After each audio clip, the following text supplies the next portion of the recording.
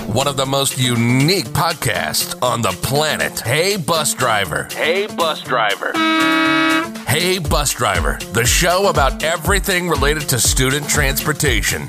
If you're a student transportation professional, you've found your show. Hey, Bus Driver, exploring the entire school transportation universe, talking to interesting and inspiring people, exchanging ideas, promoting student transportation industry growth, and sharing a few funny stories along the way. Now, live from Phoenix, Arizona, this is Hey, Bus Driver, and this is Jason Nelson. What's up, everybody? Welcome back to another episode of the Hey, Bus Driver podcast. We got a good panel in here today. Pretty excited about Keith Corso from Busright reached out a couple weeks ago, I feel like, and said, hey, let's get together a group of people from around the country. And, so here we are. We're going to talk a little bit about just what you all are doing to kind of prep through the summer, getting ready for the upcoming school year, which to me feels right around the corner. I don't know about you guys, but I have a very, very busy summer. And when I look at my calendar, I'm like, it's coming too fast. So welcome to everybody. I'm just going to kind of go around the room real quick with names, and then we'll just, start off. So I've got Robert Martin here, Maureen Siedenhop, Pam Agnes, Dr. Michael Eubanks, Keith Corso's in the room. I don't know if anybody else is going to join. If they do, we'll bring them in.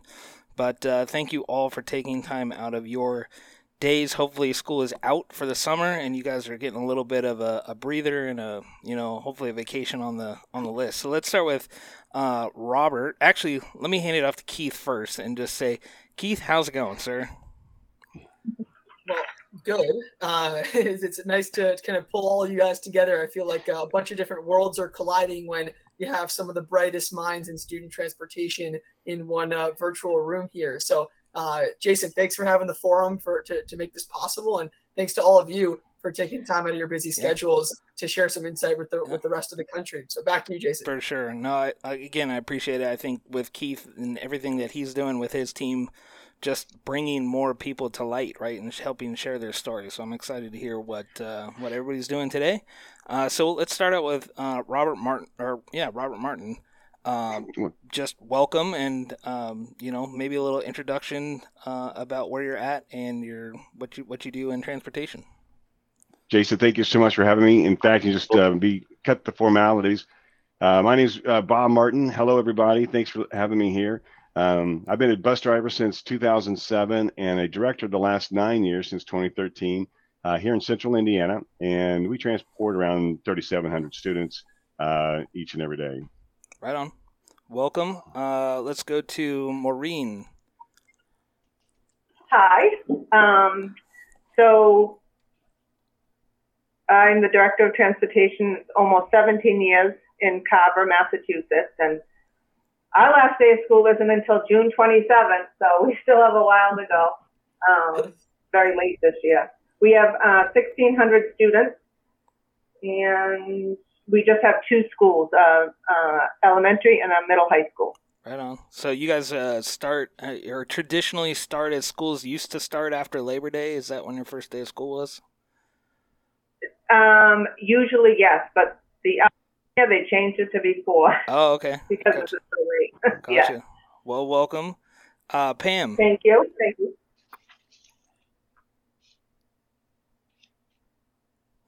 Need Pam unmuted. Sorry about that. No, you're good.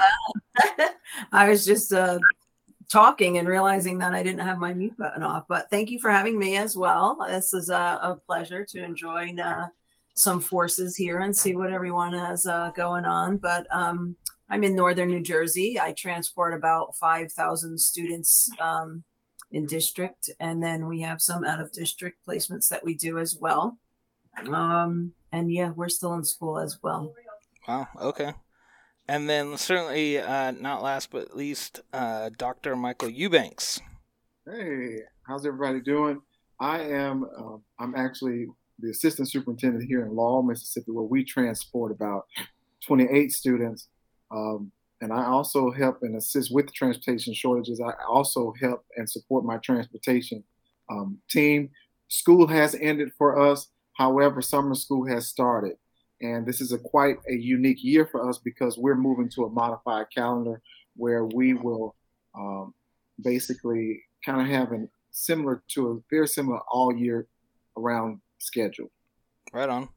Yeah, the district that I was at just came out with their calendar for the 23-24 school year. They're going to be transitioning to that, so the kids will be coming in mid-July. They'll get a 2-week fall break, a 2-week winter break, and a 2-week spring break, and then go rock with that. So I think that, on the educational side, I think, more and more studies are showing that the slide during the summer is, a real thing. And I think a lot of people are trying to really spend a lot of time catching kids up from, being 2 years basically virtually, right? I mean, there was a lot of states that hadn't migrated from, virtual platforms yet back into the classroom. So I think it's, maybe safe to say, I don't know, knock on wood, that we're post-pandemic at this point. So, but yeah, welcome to all of you. Thank you for all being here. So really, I just kind of, maybe if anybody wants to just share their story, just how they got into transportation, like, just, I think it's always interesting just to hear people's stories. I know when Keith reached out to me, I mean, I feel like we talked for like 45 minutes just about my history, but do any of you just have that kind of like enriching story that you want to share with, anybody that's listening that might be like, I work a desk job and I'd be interested to come into transportation? Pam? Sure. So actually, I had a whole career before even thinking of transportation. I don't think that was even a thought process before this. I used to work in lending and banking, and I actually started a few banks, and then I started doing consulting work for computers in the banking industry when banks would merge. So I have a very big computer and financial background, but I did want to stay home and raise my kids for a little bit while they were younger. So my husband took on more jobs so I could stay home. And then when I was ready to go back, I wasn't ready to go back full time right away. So he's like, oh, just find something part time. So of course, my one friend said, well, you should start out here, or we have a bus aid position open. I'm like, okay, great. So it was never, though, the continual thought that this would be, I always thought I would go back to my original career.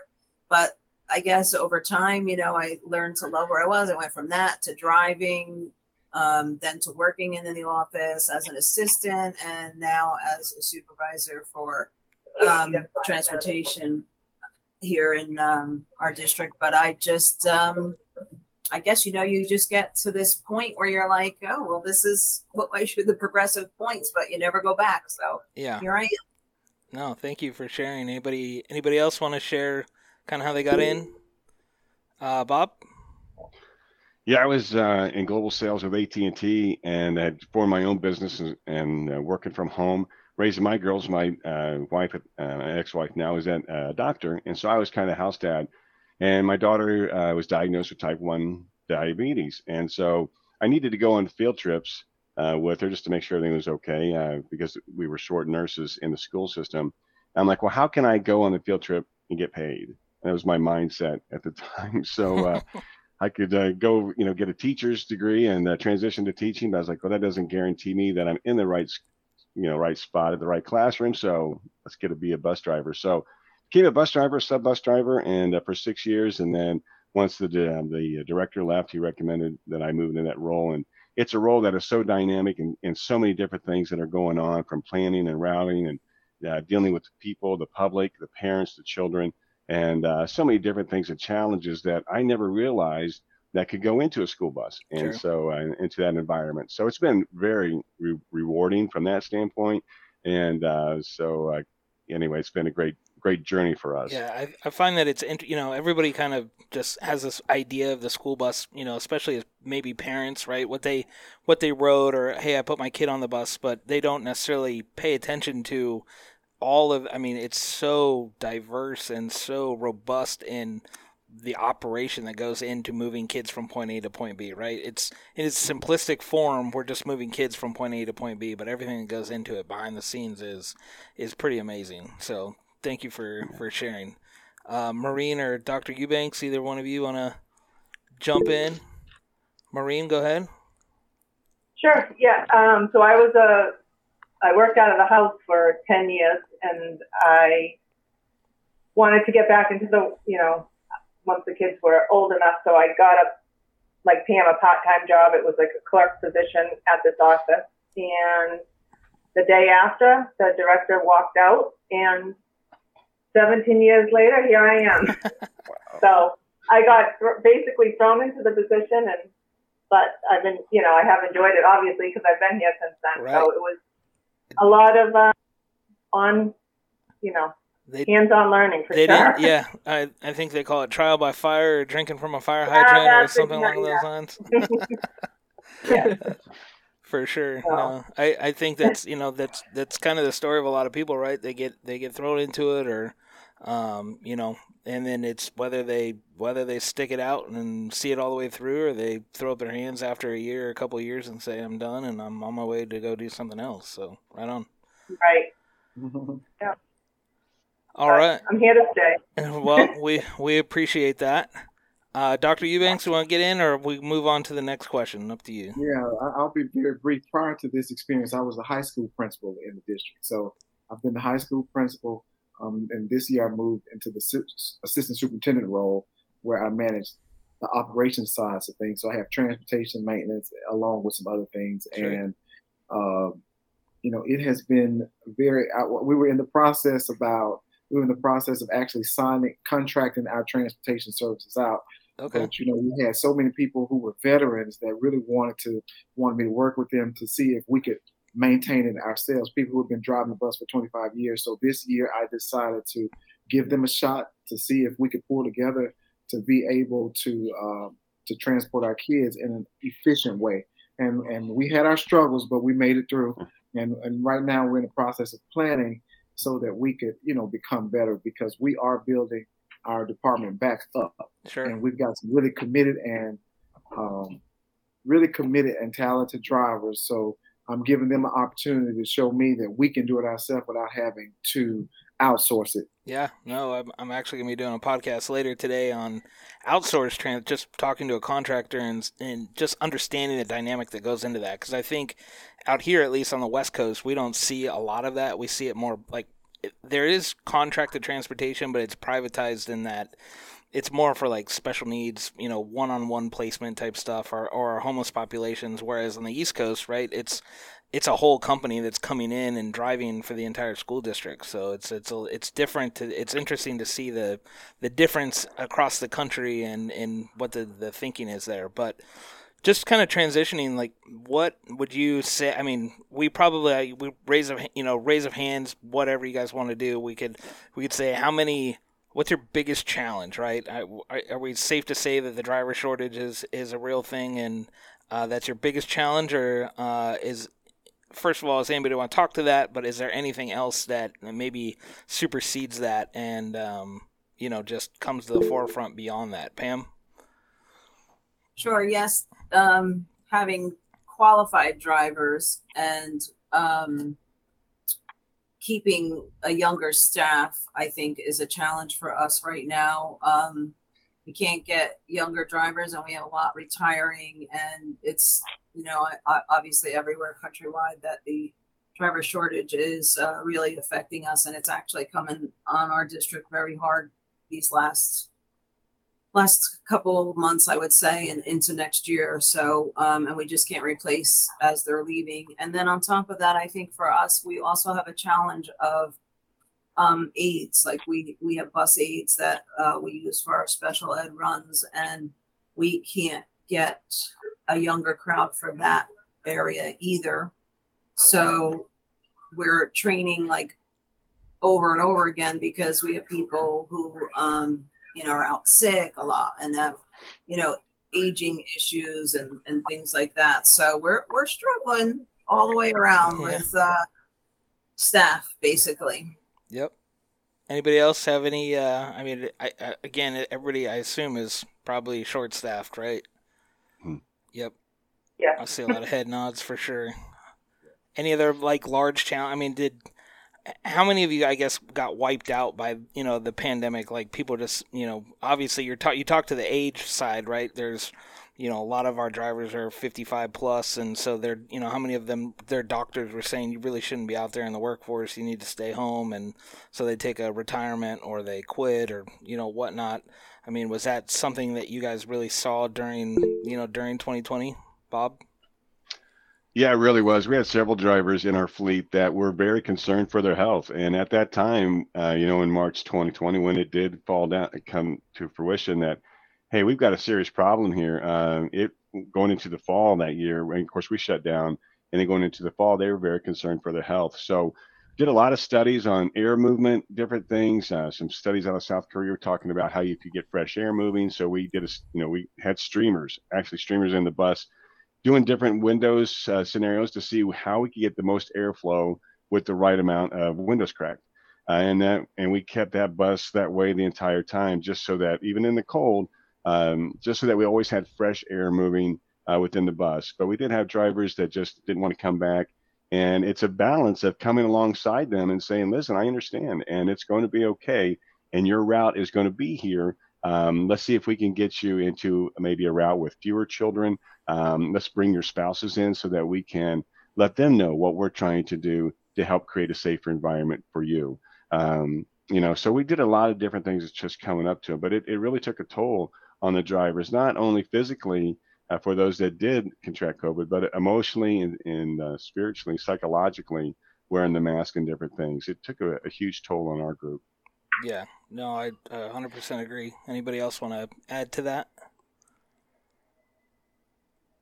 I guess I was lucky because we didn't lose anybody during the pandemic. So that's really good. That's very positive. Yeah.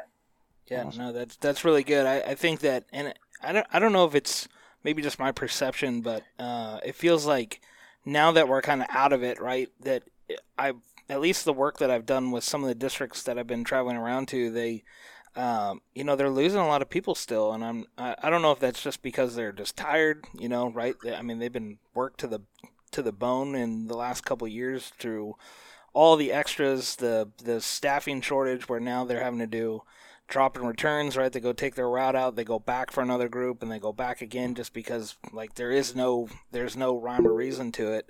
And then the other side of it, right, I think just, we could talk probably a whole podcast or two on student management and just where students are coming from. Maybe that'd be an interesting dynamic to talk about from Dr. Eubanks, just hearing about like student management, what's expected in the school and how it's dealt with, but then, right, it seems like there's a disconnect from teacher to bus driver, and the, even though they're adults and they're school employees, like the respect level just kind of goes away. But Keith, what do you got? No, I'd love to hear from Dr. Eubanks on that topic. Sure. Yeah, go ahead. Which is one of my priorities this year, is trying to figure out how can I be fiscally responsible and put monitors on what I call my high-profile buses. Mm-hmm. So one of the things that I have in my mind is that what I'm going to try to do is I'm going to try to connect specific qualified adults, certified adults, to certain buses where I have my issues, because I was talking to a transportation director this morning in the gym, and he was basically saying that for certain people, they don't have a level of respect. And what I was telling him was that if you're able to connect them to an adult in that building who is very familiar with the culture and the climate of that school, they're more likely to have a different level of respect and to respond, because they're familiar with the discipline. They can get in contact with the parent, number one, and number two, they know how to get in contact with the parent. So with the principal, so that the principal can discipline them accordingly or put interventions in place to address those behaviors. So my goal is to try to connect, and I'm going to start small, maybe 1 to 2 adults from in the building, and tie them to what I call my high-profile buses to assist with some of those discipline issues. Also, I use some of these extra funds that we have for cameras, right, which all of our buses didn't have them. So we just put 4 cameras on each bus. Right, we finalized that project today, so I'm excited about that, for me to be able to hold them accountable. Yeah, it's great. No, I appreciate that. Keith, you want to jump in? Oh, any other thoughts on student management? I'm sure there's a lot going around the room here. Pam, I saw your eyebrows go up. Go ahead. We definitely have an issue with the student management. And I think a lot of it is in like, so when you were saying that you're losing drivers because of it, and that is true, we're actually losing drivers because of it, because we have an older staff that drives. And then in the schools, we have younger and younger principals and, you know, the teachers and the advisors and, you know, the counselors and all that. So there's like a disconnect in how like our adult fleet had been, you know, they've been driving for a long time. So like children were managed differently, like their behaviors were managed differently. And now we'll hear from like a principal who will say, well, we have to pick our battles. And, you know, it's like, it's a very, very different world. Like, you know, and I joke about this all the time, and I'll share this. This is very, very crazy. But when I was younger, which was many, many moons ago, but when I was in 5th grade, I had called a teacher an old fart. I was suspended from school for 2 days. And that was all I said. Like, I mean, I'm sure it wasn't very nice, but I mean, I was in 5th grade. Now we have F-bomb as part of like cultural. The English language. Yeah. So that's not even, we don't even get into that. But yeah, it's just, that's just to correlate the differences between what my drivers probably expect, you know, and trying to, you know, deal as they go. And each year that just seems that the children are less and less respectful. And this year with the pandemic, you know, coming into full play, this was our first full year back to school. And I really think that that took a toll on the children themselves and how they act out and how, you know, probably things they were able to do during the pandemic that, you know, maybe, you know, into like also pushes forward through how they behave now. Sure. And I definitely agree there, right? I think that transportation departments focus so much on like the certification and getting a driver trained to drive the school bus, right? You have educators that go to years and years of school to learn how to work with youth and like teach kids, right? So they get degrees and doctorates and all sorts of things that come with that. And we give an adult a crash course and say, well, you were a parent, so, you know, basically go forth and conquer and good luck. And, you know, I think there's so much more that we can do. I know there's CPI training, there's all sorts of de-escalation techniques and PBIS. Agreed. If you do that on the bus, you know, we could talk about that. But Dr. Eubanks raised his hand, so I'd like to hear what he has to say about what Pam said. And one of the things that I did that helped the morale of my drivers, and I did not know that it was actually going to really impact my drivers the way that it did. But I took the central office staff, and I assigned everybody was required to get on a bus and ride a route, including the superintendent. Also, I took the principals and some of those assistant principals and put them on the bus as well. And so that really, they weren't able to do it every day. But I took people from the curriculum department, people from the SPED department, and so it was kind of like it boosted the morale for the drivers, but it also put things in perspective for the people who are working at central office, because sometimes you can get really disconnected from what's actually going on if you're not on those buses. Yeah. And so it gave them a perspective and a different level of respect. So it built a camaraderie between our administrators as well as our bus drivers, because more often than not, they rarely come into contact with one another. Right, so it gave them a newfound respect for one another, so that when they do get those discipline referrals, they kind of know, hey, Miss Francis or Miss Frida or Miss Ruth Ann, she needs some support. Yeah, and it's not the same as, you know, standing in front of a classroom of kids facing them, right? Or you're facing away from them, basically paying attention to the road. You're looking up in the mirror. You're trying to direct everything, make sure that everybody's good to go. So it's for sure interesting. I will say that it did boost, like I said, it boosted the morale. Yeah. And it helped with building the relationships and the culture and the climate that I ultimately want to build on throughout these next few years. 1 second. Bob, go ahead. I have a question from what Pamela said, and then Dr. Eubanks, in terms of connecting with having central office and the drivers connecting and building those bridges. And then Pamela, with what you're talking about, the older drivers just not getting, if you will, these younger kids, you know, sometimes the F-bombs, that's just how they talk.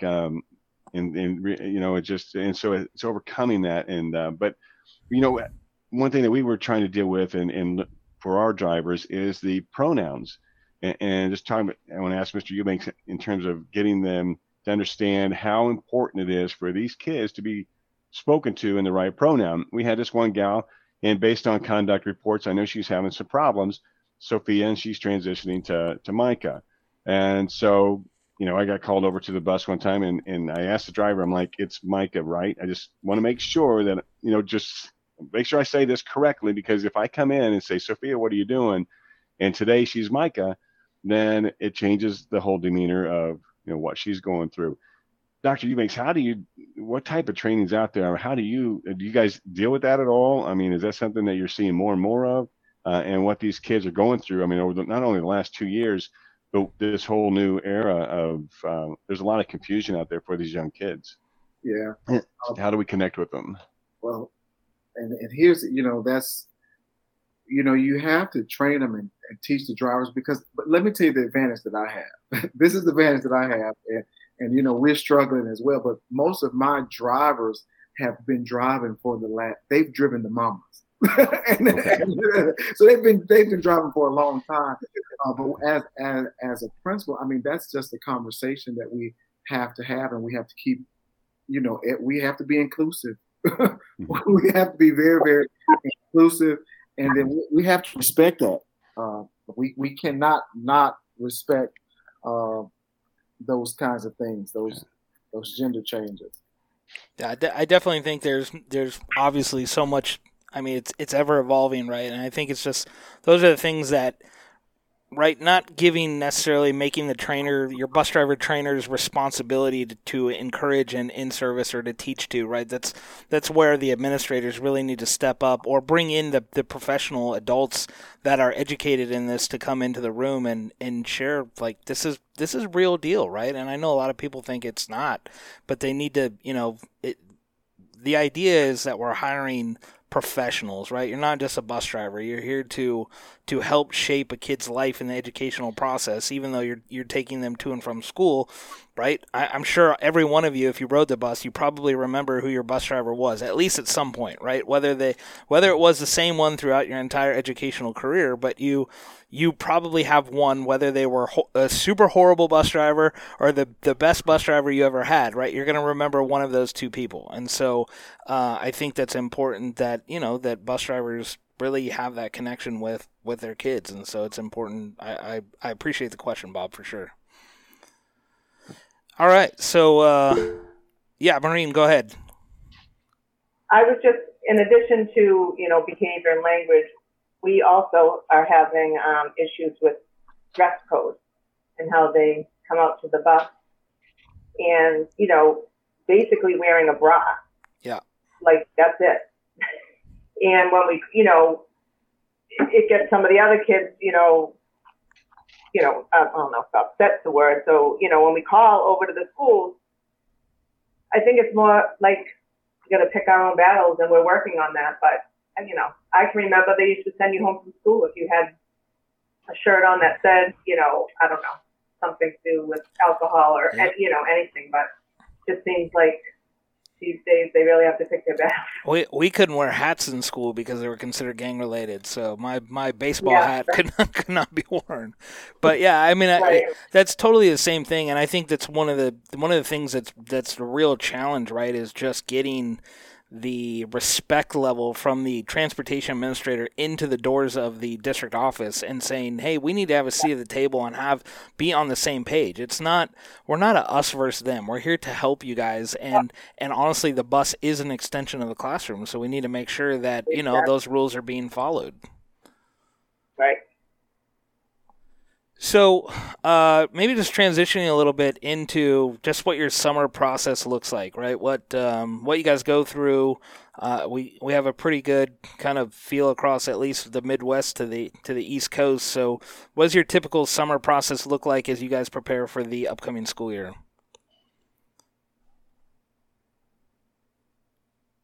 Well, I'll start. I'm new to this, but I can tell you right now, of course, the main thing right now because we are in the process of transporting kids, but making sure that that fleet is ready and prepared to go is one of my major priorities, is making sure that the buses are being serviced, and to make sure that any preventative maintenance that we can do at this time, we do it. So that's a major priority. In addition to making sure that we're refining our routes, we're looking forward to implementing a bus ride. So when I'm jumping on those buses and I don't know the route, and I can actually just use the little tablet to get me to where it is that I need to go. And so that has been really exciting. It's going to be exciting for us and for everyone in our district who's driving our most precious cargo to and from school. For sure. No, it's good to see all the new technology that's coming out to the bus and helping, especially new drivers trying to figure out, what they're supposed to be doing. Maureen? So I'm still in the planning process for summer, and part of my frustration is I'm sure with everyone, getting the information so late because nobody signs up in time. So I'm basically on a hold right now until I get that information. So I feel like summer is a crunch time of developing 15 routes in a week's time, pretty much. So that's kind of where I'm at now. It's a waiting game. Do you guys keep the same routes every year? Or do you alter your like gen ed routes, or can you talk a little bit about what that process might look like? For summer, it changes. I mean, a lot of them stay the same, but for summer, I never know like how many. And I feel like since the pandemic, we definitely have more added for the summer. So we also do all our outside placement special needs students too. Okay. So they basically go all year. So we have about 10 of those 1070 drivers who drive all year. And then I think we have about 12 CDL drivers for the regular ed routes around town. Right on. Pam? Yes, so actually we get our information very late as a district as well for the summer. So we actually are still finishing up our summer. We have about 700 kids that we'll transport for the summer this year. And we have different programs as well. So we don't just do like an extended school year. We do like a Success Academy, which is basically other kids who are struggling but don't have a classification. And then we also, as a district, we bring in students from an exchange program, basically, where they come from, I think, China or Korea. I'm not sure 100%, but the bottom line is that we also have to deal with getting those students to the school as well.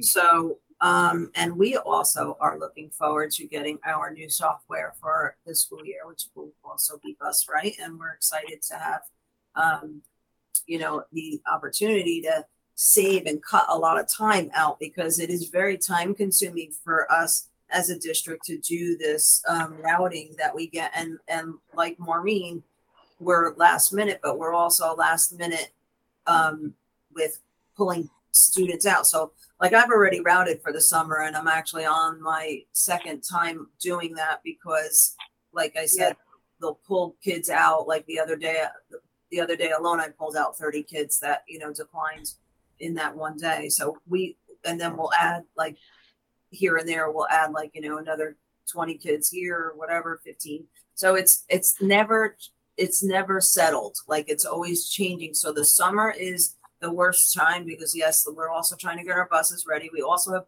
bus inspections from New Jersey.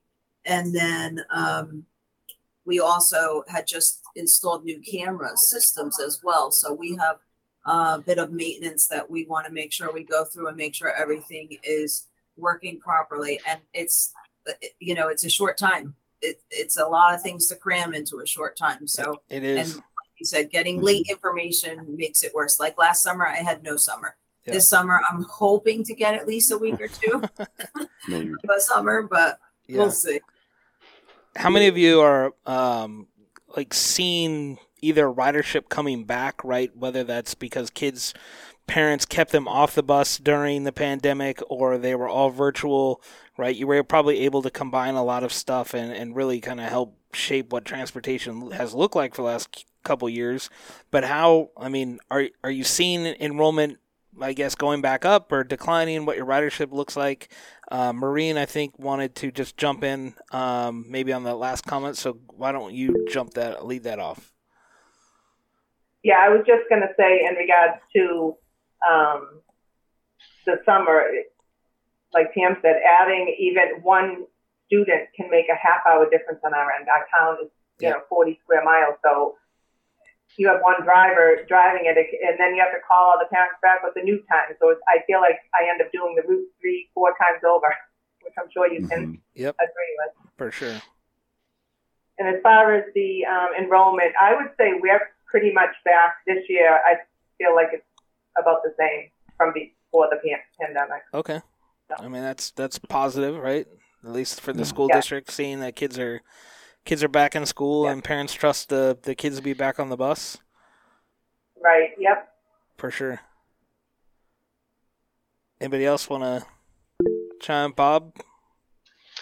Yeah, so I'm glad I'm not the only one that has these issues, right? So, the admins, they roll Power School over like 10 days before school starts. And like, I need more time to do that. And, the summer school is the remedial training and different things is really amped up. So we are doing the summer school routes, and it just condenses the summer so much. So over the last couple of years, I've tried a new concept. I'm like, how do I firmly believe my mantra, we're only as good as your last bus stop. You're only as good on your last stop and that it was successful. And how do I increase the margin of error? How do I make it a safer environment, not only for our students, but for our drivers? And so kind of what we implemented, rather than the June and July, of moving it back to creating a next day event. Try to create the next day event. What I mean by that is at the last day of school, for you guys, I can't believe it's June, but from May until the first day of school, make it the next day. And what I mean, so in doing so is that we start our planning in April, in that February, March, April timeframe for the next school year. So we know when the buses are going to come in. And what I do in May is I actually change the bus numbers with magnets so that the parents, the students, and the bus drivers get used to their new bus number based on asset management, who's got the highest mileage, whatever. We're going to be changing the fleet around, and so that people are already in that mindset, so that when we get to the first day, it's just an extension from the last day of school. Power School, they're never going to give me the information, so that margin of error is always high. Sure. And if you're planning so much, man, you can plan, and I mean, endless nights. I'm sure all of you have been up, 16-hour days right before the start of school, and so we're going to have that. So let's get that, work the problem when we get to it, so that if I can get through the first 3 days without being on the national news, because this is the one part-time job that will get you on the national news. Yep. That if I can get through this first 3 to 5 days, then I can really start to plan, because I have real data and who and how do I add routes and different things. And that way we're off and running. That has helped out tremendously. It's easier said than done. And, but I feel your pain in all of those, but that's something that we've done that has helped us over the last 2 years. Sure. No, it's definitely something that in my consultant work and now my new position that we teach is like your planning should be starting in basically right after spring break is over, right? We're going to start talking about the next school year in mid-March, beginning of April, and it really, I feel like the most work goes into special needs planning and routing and everything that goes in there. And I think what's interesting about just student transportation in general is, Dr. Eubanks could probably attest to this, but right, classroom planning, the schools can plan for how many kids to teacher ratio, right? They say, okay, we need 35 teachers for this many kids, so on and so forth, but we can't, for whatever reason, conceptualize that for student transportation, right? Because most times it's, hey, this is where the route is, this is where the bus stops are, we publish them, the kids come out, they get on the bus, we don't really have a record of who rides the bus, right? So all of these things we're not really paying attention to. I think technology is helping us get there a little bit further or a little bit closer to that and closing that gap. But that's what we're talking to. And then as a router, right? I was up my IT systems backside saying, you guys need to have this data to me by this date. And, they're like, well, it's limited. I don't care if it's limited. I'll grade roll everybody that's in our current system and assume that they're going to stay with the district, right? Bring in the new kids that have already enrolled since January. And at least that gives me a starting point. I always knew that by mid-July I was going to have probably another 3,000 kids that were going to enroll, but I could plan for that, right? And I wasn't waiting up to the last 2 weeks before school was going to start, so that way we could, at least go through route bidding. We could go through, at least getting initial information out for Meet the Teacher night, or emailing contact information to, to parents saying, hey, here's your preliminary bus information, which would help couple and quiet the phones down. So that way, our routers and dispatchers weren't on the phone all day. They were actually getting work done that needed to be done. So good stuff. Anybody else want to chime in on anything that we had there before we move on to the next one? Nope. All right. So on that note, does anybody so far require parents to sign up for the bus? Like whether that's part of the enrollment process, whether that's an email that goes out to parents saying, hey, you're eligible for the bus, please check a box or use a survey or anything like that. Maureen? Yeah, so we, I actually send out to we use Aspen for our database. So I send out the form, and they only have to fill it out if it's new information. So okay. I keep all the old, information, and then only if it's new, they have to. Right on. Pam? Yes, we actually do make the parents fill out a form, but only once when they first register their child. So if they register at kindergarten, they don't ever fill it out again. So they're not necessarily coming in year to year saying we declined transportation this year, or, anything like that. So you're pretty much, what I'm hearing is probably most everybody's loading everybody eligible to the bus. So you probably have maybe, say, 100 kids that are eligible to ride a bus, but maybe only seeing, say, 55, 60 kids that will ride out of that neighborhood, something like that. Right. So that's what we'll do. We'll overload the buses a little bit just to make sure we're still efficient. But we also, if a parent wants to take their child to a daycare or another babysitter or private sitter in the district, we do make them fill out that form every year, because that's not part of their residential area. So we will only honor that if we have room on the bus. I call that additional rider program. So, yeah, for sure. Right on. Bob, you got something? Yeah, we do have. I was going to ask, and Pamela brought it up, the additional riders. We've got a lot of what we call a transportation change form, where we'll take somebody to a babysitter. I mean, and ours can be Monday through Friday. I mean, does everybody allow them to choose every day, or do you actually say you've got one location and this is where your location is, AM and PM route? There is no riding home with person, your friend on every Friday when there's a ball game. I know that we only allow them if you're going to do, you can do mornings and afternoons to a different place, but it has to be 5 days a week. So it doesn't matter if your little Johnny goes to the daycare only 3 days a week, the mom will have to actually go to the daycare to either, the other 2 days, to use that stop. That's good stuff. Maureen?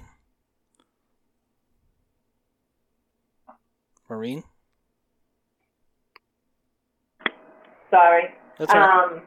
We're similar to Pam. The students have to be on one bus in the morning, and they can be on a different one in the afternoon, but it has to be a Monday through Friday schedule, which, obviously we get a lot of calls on that because it can be an inconvenience. But that's, if there's an emergency situation, obviously we allow bus passes, but not to go to someone's house, completely. Okay.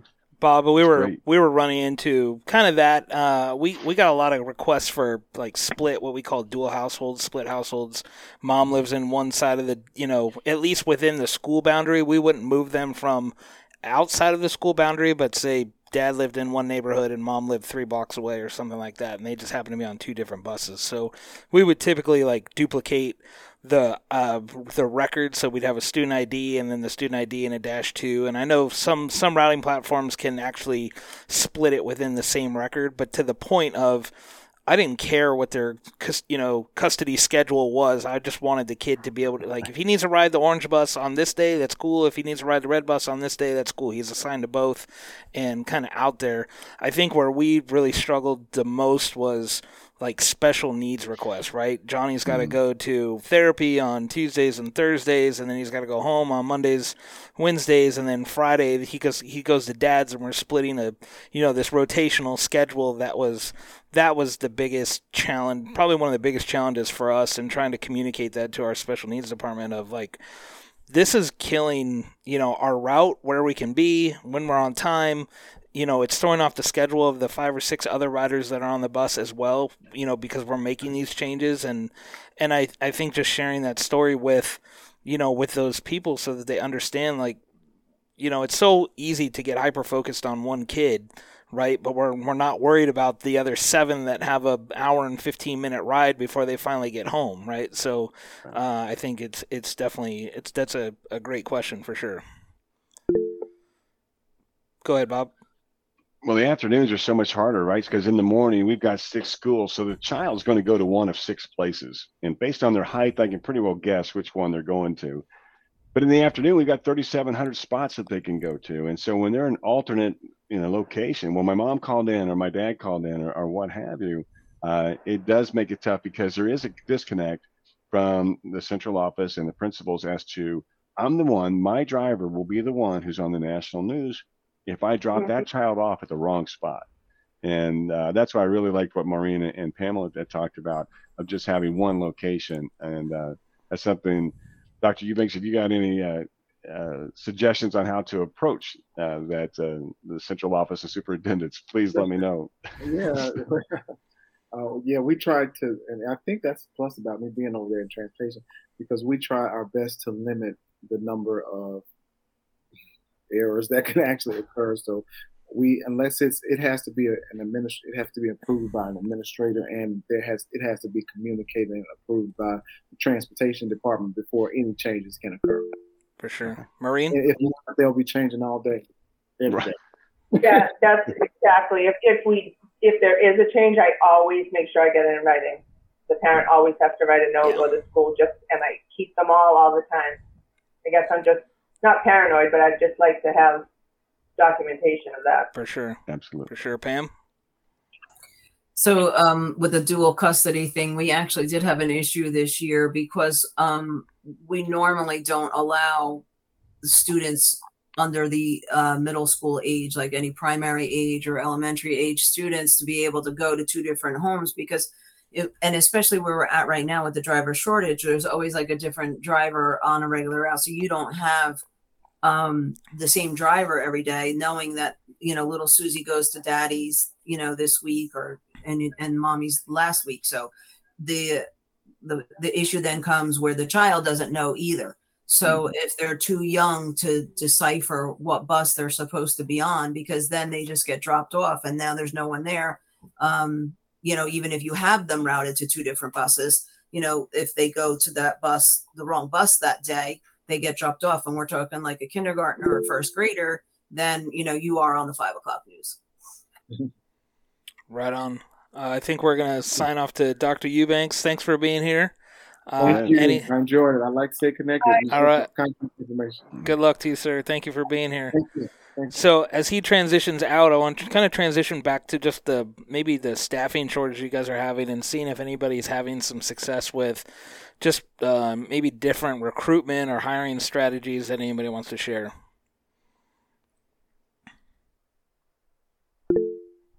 Maureen. So we are training this summer. We actually put a posting outside of the 2 schools that we have that said CDL training available this summer, and we got 8 people inquiring. So we were very happy with that. So we have, I think, about 5 applicants we're going to train this summer. Wow. The scary thing with that is we don't have 5 openings right now. So if they get trained and we don't have openings, the fear is that obviously, they're going to go somewhere else. But sure, we're happy that we have, the applicants. So hope for the best. So you guys do training before they I guess, before they're technically hired on as an employee? Exactly. Okay. Yeah. Pam?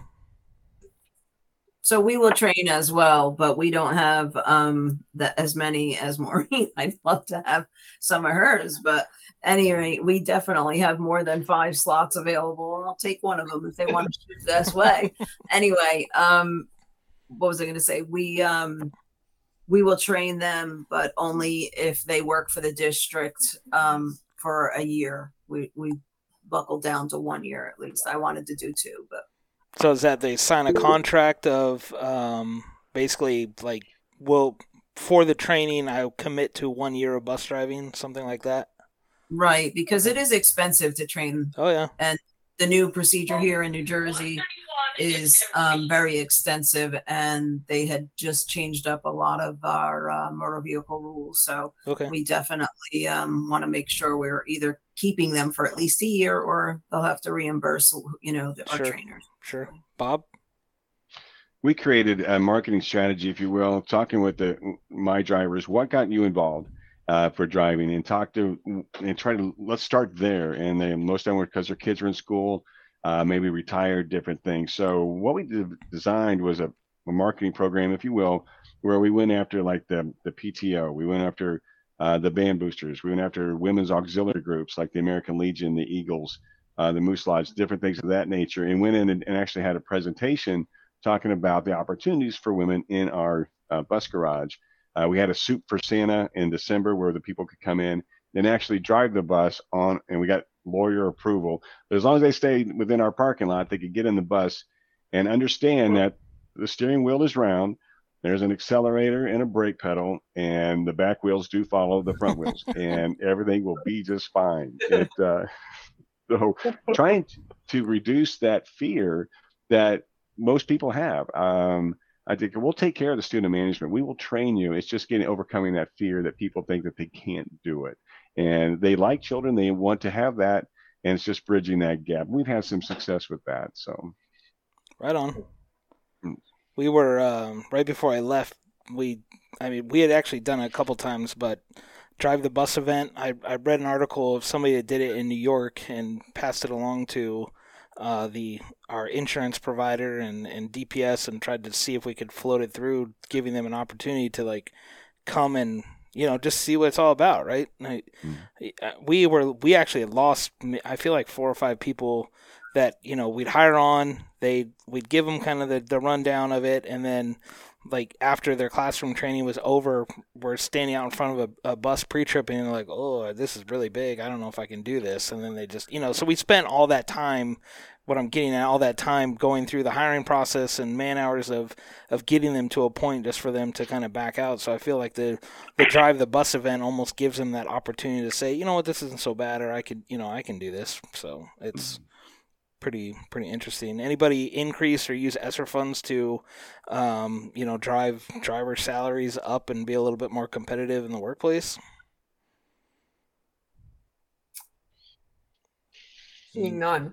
And Jason, I also just want to be mindful of time here, because I know everyone's got a lot going on, because that hour just flew by. But Pam, go ahead. It did. Yep. Just real quick, we're actually already marketed our pricing for our drivers, and we're actually in the top area. We've been at the top level of pay for quite some time, so we didn't have to do anything. We just have to advertise. Good stuff. So I'll just maybe we'll close out the show with this. So first of all, I appreciate all of you guys being here. It's really exciting to meet other professionals in the industry. But if you want just to sign off with something you're most excited about in student transportation, it can be anything you want. Maureen. Mine is definitely to start Bus Right starting July 1st. I'm serious about that. I can't wait to stop what I'm using right now, and I know it's going to be so much easier and user friendly. We did the pilot for it, and I loved it, so I'm very excited about that. Good stuff. I did not encourage that, by the way. And no, you did not. I agreed. I agree the same. That's the truth. I told Keith in email that I would not bring up Bus Right. So if his guest panel wants to share, I'm happy to share. So Pam, what do you got? I am going to go with Busright as well, but I am also supposed to be getting a new building here. So I work out of a trailer right now. So we're supposed to be getting a nice 2-story building, but that isn't happening anytime soon. But maybe, we're still in the planning stages. Sure. So yeah, the new thing is Busright, and the ability and the ease and the time that it's going to cut out of my day. Yep. Is definitely something to look forward to. For sure. Bob? Yeah, I agree. I think the technology and Busright is an absolute fantastic option there. But the technology is actually catching up to where we need to be, that will take us to that next level, to where we can attract new drivers. Even with the ELDT program, the entry-level driver training program that has been deployed on February 7th, we got some challenges there, but there's never been a better time to be in transportation. With everything that's coming together and the support that we have, we just need to change the compensation packages for the bus drivers and treat them as professionals, like you guys had mentioned earlier. These guys and gals are professionals, and they're good at what they do, and they work for a great company in each of our school districts. So I'm excited. It's a great time to be here in transportation, and I really appreciate the opportunity to speak with each of you.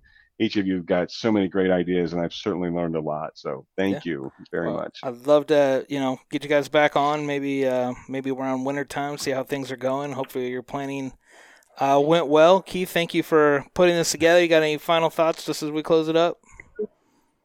Final thoughts are, it's ironic coming from someone who started a school bus technology company, but the people behind this industry, as I'll continue to reiterate, are why we do what we do. And it's just so fun to be able to build technology to support those people, but also elevate the voices and the stories and the inspiration that we can get from those that are the underbelly of our K-12 system and economy more broadly. And that's you all. So thank you for the work that you do and for giving us some of your time today. Yep. Keith, thank you for the work that you're doing. And I'm excited to meet you in person in about 10 days, not even. So that's good stuff there. Again, thank you all. I hope you have a wonderful summer. See everybody, I guess, a little bit later today when I podcast again. So right on. Thank you for being here, and take care. See ya. All right. See everyone. Bye. Maureen, Bob. See you later. You've been listening to Hey Bus Driver. Thanks for being part of our community. If you're a student transportation professional, you are part of our family. The show is coming to a close, but you can reach out online. Find us on Facebook and Instagram at Hey Bus Driver Podcast. And check out the website at www.heybusdriver.com. Till next time, this is Hey Bus Driver, signing off.